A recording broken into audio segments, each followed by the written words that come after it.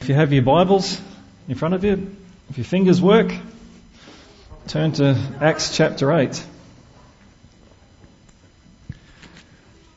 We learnt a few weeks ago about Philip the evangelist. And we're going to carry on with some of his story now. An exciting chapter of his life. Acts chapter 8, verse 26. Now an angel of the Lord said to Philip, Go south to the road, the desert road that goes down from Jerusalem to Gaza. So he started out on his way and he met an Ethiopian eunuch, an important official in charge of all the treasury of Candace, queen of the Ethiopians. This man had gone to Jerusalem to worship. And on his way home, he was sitting on his chariot reading the book of Isaiah, the prophet.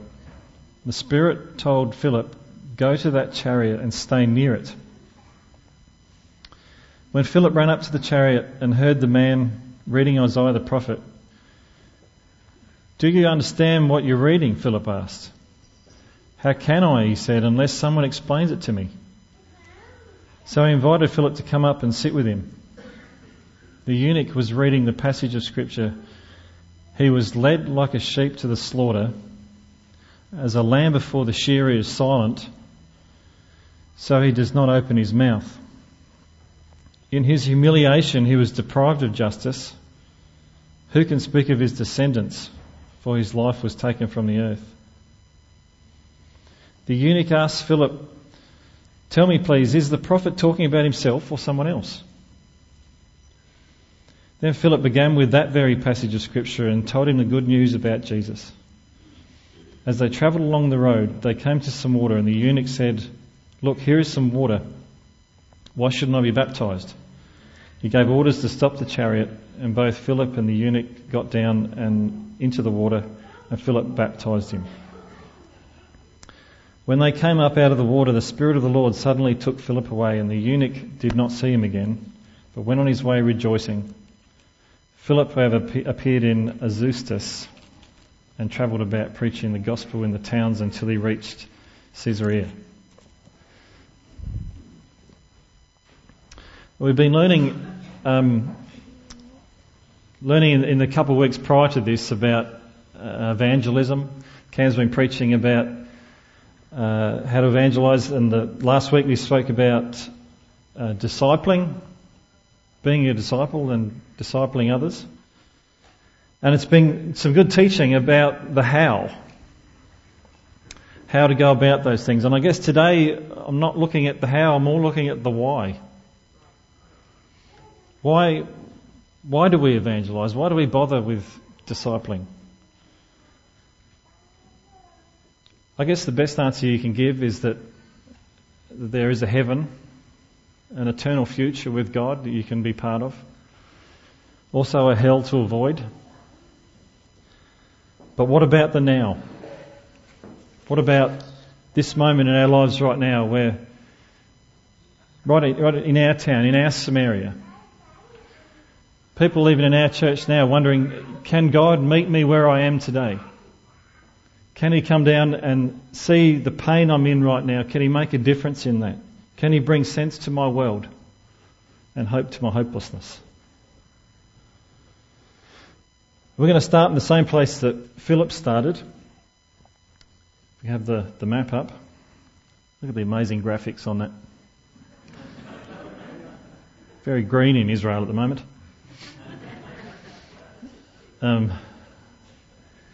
We assume from the chapter before this that Philip's still in Samaria doing his thing and he's preaching along. So Samaria, if this works. Up here. And the angel of the Lord says to go, amongst other things, go down to the Jerusalem to Gaza road. So he goes from here up to there. And the eunuch is here, travels down here, he's on his way home to Ethiopia. So he'll go down past Egypt, down past this way and at home. So the angel of the Lord speaks to Philip and says, go, amongst other things, go. One word.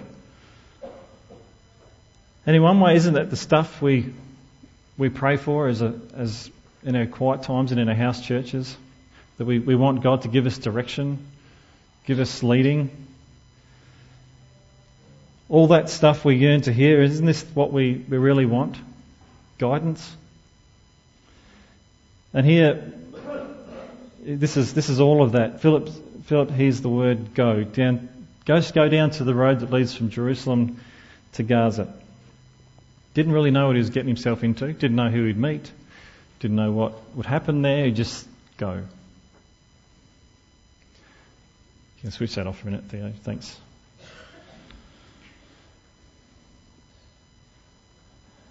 The year 1953, a young Dutchman by the name of Andrew van der someone, I can't pronounce his name, but he's known as Brother Andrew. You've probably heard of him. He's known as the God smuggler. He was involved in smuggling Bibles into communist Russia and East Berlin and places like that. And at the start of his ministry, when he's feeling called to go into this work, into the mission field, he had applied for a position in a college in Glasgow, in a Bible college in Glasgow. Just before he was about to go to that, one of his friends told him that you realise that they'll be speaking English in Glasgow, in Scotland, and you won't know what they're talking about, which was a barrier. And his girlfriend told him that he didn't want much to do with this life and this missionary field, so she wouldn't be coming either. And just before, in the weeks before he's about to head off, he gets a letter that his previous position in the college that they'd held for him has now been cancelled and there's no room for him to go. As well as that, in the years prior to this, as a young soldier, he was injured in the Dutch East Indies. He had a bullet to the foot. And he was always walking with this limp. And whenever his friends asked him out to do something or went to go do anything, the excuse would always be the foot. I can't go, I can't walk properly, I can't. He learnt to ride a bicycle just with one leg. And so when the call that he felt in his life from God to go to this mission field and go to dangerous places of the world, the first answer he said was, no, I can't go, I can't walk properly. And sitting out in the countryside of Holland one day, as he sat there and prayed this through and couldn't figure out why he felt such a calling to go to this, he made up his mind that he'd no longer use his foot as an excuse. And he felt the quiet word in his heart that just said, go. So he decided then he would go. He would follow God's call. And as he stood up to walk away, he heard this almighty crack in his ankle. His old injury, and he froze. He thought he'd broken something properly. And as he took another step, it felt no pain. He took another step and it felt better. And that decision for him to go, he had healed his ankle.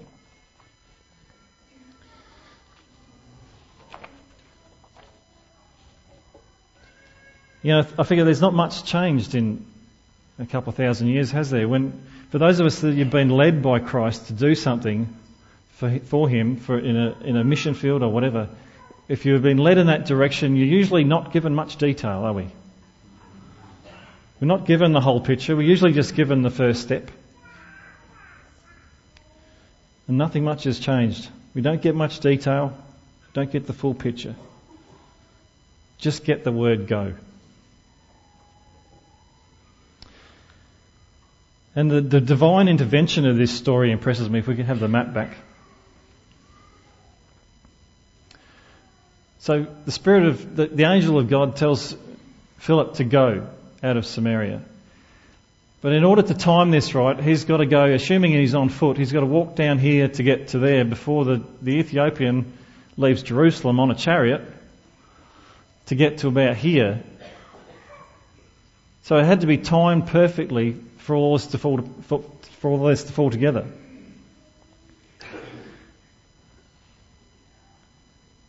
As far as the Ethiopian is concerned, he's just minding his own business on his way home. But Philip is told to go. Do you ever wonder what happened if Philip had said no to go? No to go. It's a lot easier, isn't it, to say no to something? It was very easy to say no to this job at 7 o'clock this morning as I lay in bed and it's freezing outside. I thought I'll get going. It's our culture. So much of this is in our culture. It's easier to say I've got too much on, or it's not convenient. It's too comfortable. It's not my routine. It's easier to say I'm not the right person for the job. I can't speak to people. There's plenty of other guys through Scripture have made those exact excuses, but Philip made none of them. And without argument and without knowing what was going to happen on the road, he just went. This was quite a detour for Philip. He was busy in his ministry in Samaria to go all this way to meet a black man from Africa. And still no complaints. And a black man from Africa would have been very black. He would have been one of those really dark, the Sudanese kind of guys. But he was a worshipper of God. According to Jewish customs, that the Jewish faith had sort of made its way down to Ethiopia. Could have been 1,000 years before this.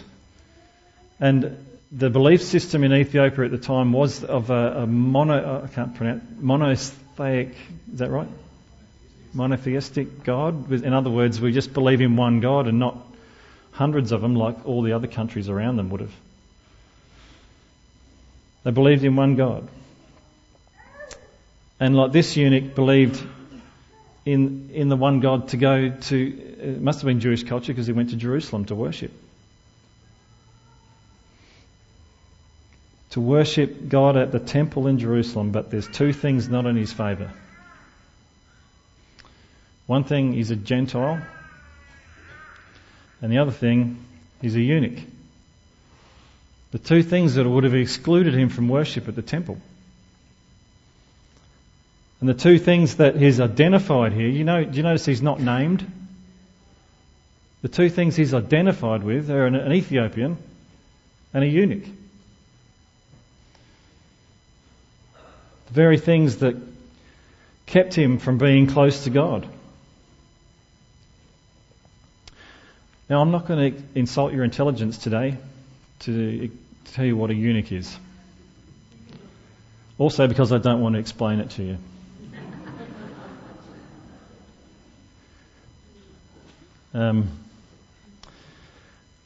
All jokes aside, what was done to this man, probably as a young boy, not a man, probably well before the age of 10, would have been selected for whatever reason to serve in the Queen's court, or the Candace, as the Bible says. That's not in fact a name.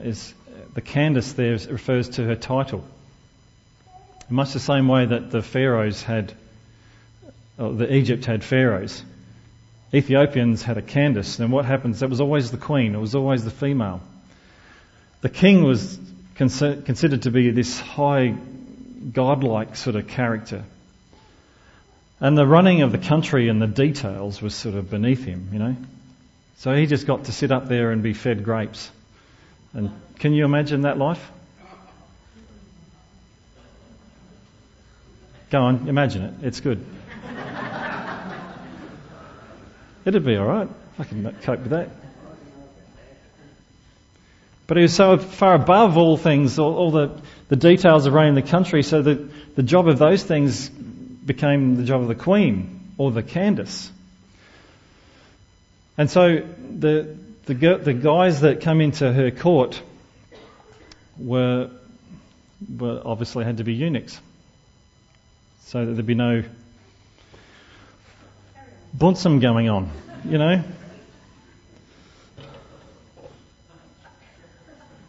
Stop laughing.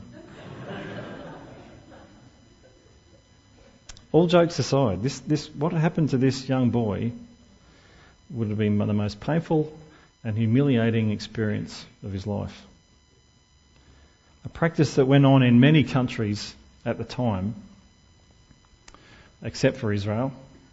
The Old Testament law, Moses' law, completely banned this. Not even with animals. It should never happen, but in this guy it did.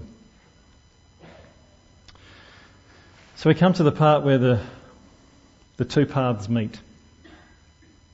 Philip travelling down from here, Eunuch travelling from Jerusalem on his way home. And Philip is about to get a bit more detail in what's going to happen. As he sees this Ethiopian sitting in his chariot, reading the scriptures of Isaiah, and the Spirit of God tells him to go up to the chariot and just hang out near it. And we're assuming that the chariot is stopped at the time, and the eunuch is sitting there reading. Later on it's moving down the track, and we assume that Philip's on there with him, but at the moment we think it's stopped. And this guy is stuck on a piece of scripture that he can't quite get out of his head. He can't work it out. He says, I don't understand this. How can I understand this unless someone explains it to me? You know, we can't take for granted that everyone understands the Bible, even the basic stories anymore. Even the stories of Christmas and Easter can't be assumed that people know. How will they know unless it's explained? So we know this passage is about Jesus. We know it's prophesied from Isaiah years ago because we know we've studied this, we've read other books, we've listened. But the eunuch doesn't know this. And so he asked Philip, is Isaiah talking about himself here? Or is he talking about someone else?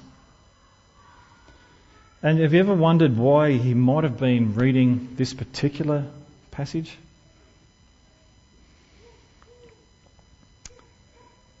A friend of mine preached about this a few years ago, and it dawned on me the possible reason why this passage might have stuck with him. Why he might have been reading it and trying to work it out.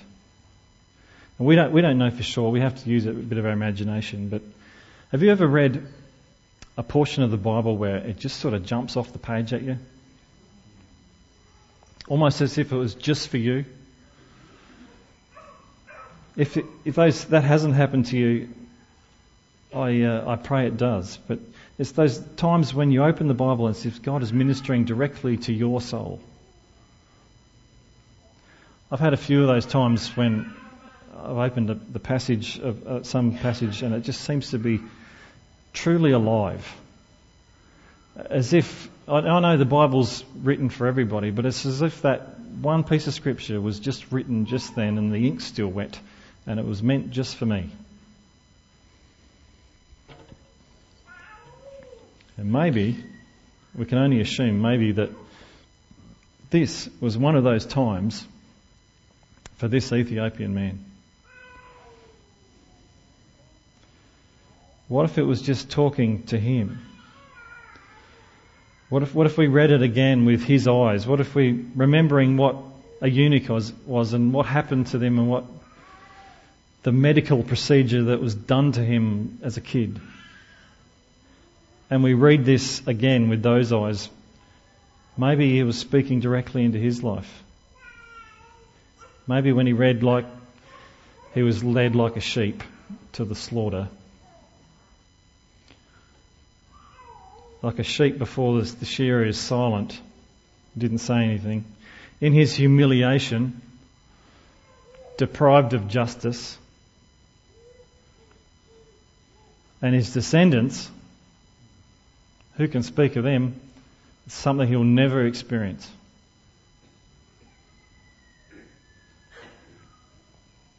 We should really call this by its proper name. We could call this sexual abuse. We could call this physical abuse. We could call it emotional abuse. It fits all three.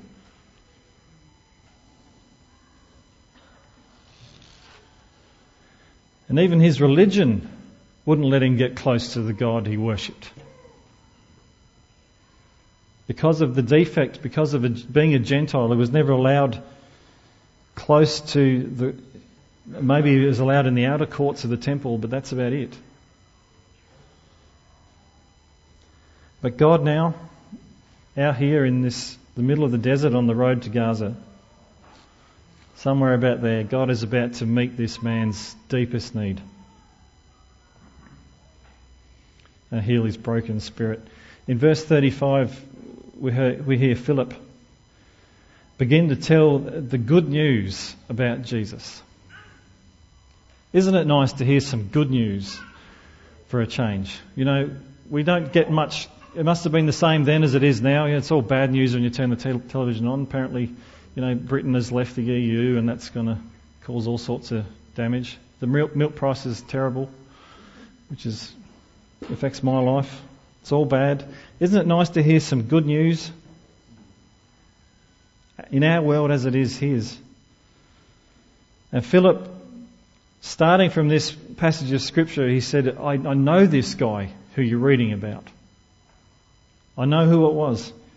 His name is Jesus, and he was led like a sheep to the slaughter.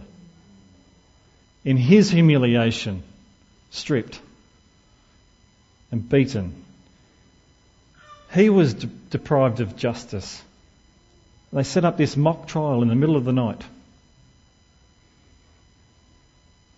And his descendants, you had none. Da Vinci got it wrong. He had none.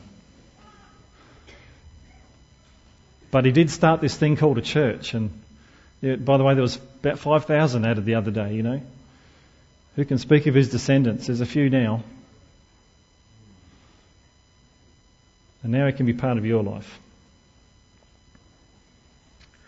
We don't really know for sure whether this Ethiopian was depressed before the conversation with Philip, but we sure know he wasn't depressed afterwards.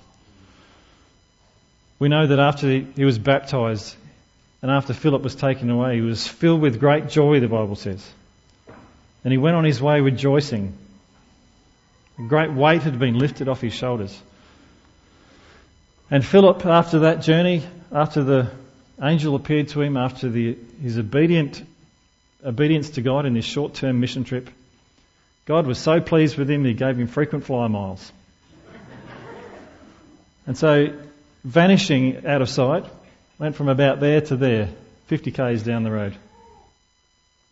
It's one of those things in Scripture you just can't explain. Either it's a miracle or it's not. And I believe it's a miracle. You can't argue it out. You can't explain it any other way. It's just a miracle.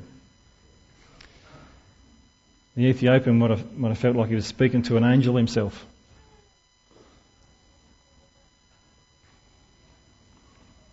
And what gets me is that God went to all this trouble, the calling of Philip out of his daily routine,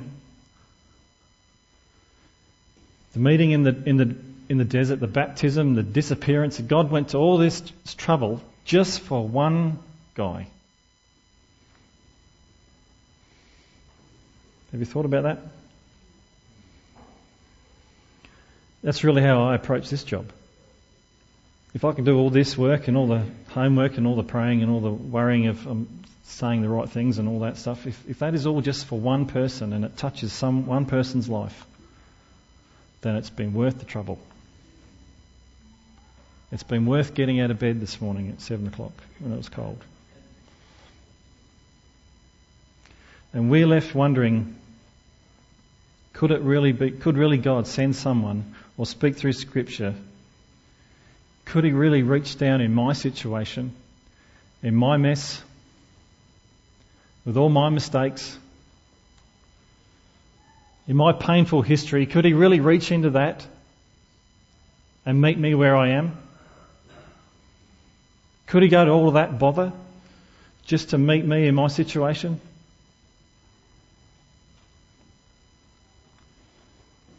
You know, tradition in Ethiopia says that this guy, this Ethiopian, was the father of Christianity for the nation. There isn't a whole lot of evidence that supports that, but it's a tradition. It's oral tradition passed down for years and years, so that's how they see it. But isn't that just like God's nature? You think about that for a minute. As this Ethiopian sits back in his hometown and he grows older, and maybe hundreds of guys would walk past him knowing he brought Christ to their life, who affectionately know the guy as Father. Isn't that just like God? Isn't that just his sense of humour? Who can speak of his descendants? It's just like God getting the last laugh. Isn't this what God meant when he said, what man had meant for evil, I'll completely turn around and use for good?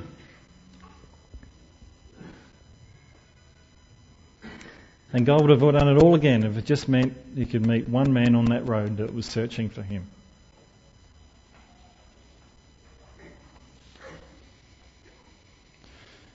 The Christian band Jars of Clay, in their song Call My Name on their album The Shelter, they sing this song. It's about evangelism, really, and there's one line in it.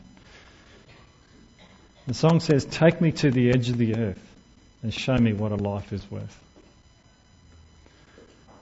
I remember listening to that line thinking, you better be careful what you wish for. You'll get this.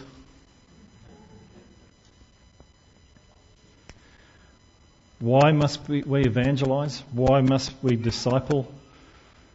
It's so that God can reach into our lives like he did that Ethiopian, and to other people in our town, in our Samaria, and pull them out of despair and give them hope. But what if Philip had said no to go? What if it had just been easier to stay home? Then the story wouldn't have been written. The Ethiopian, you wouldn't have heard about him, and I would have got the Sunday off.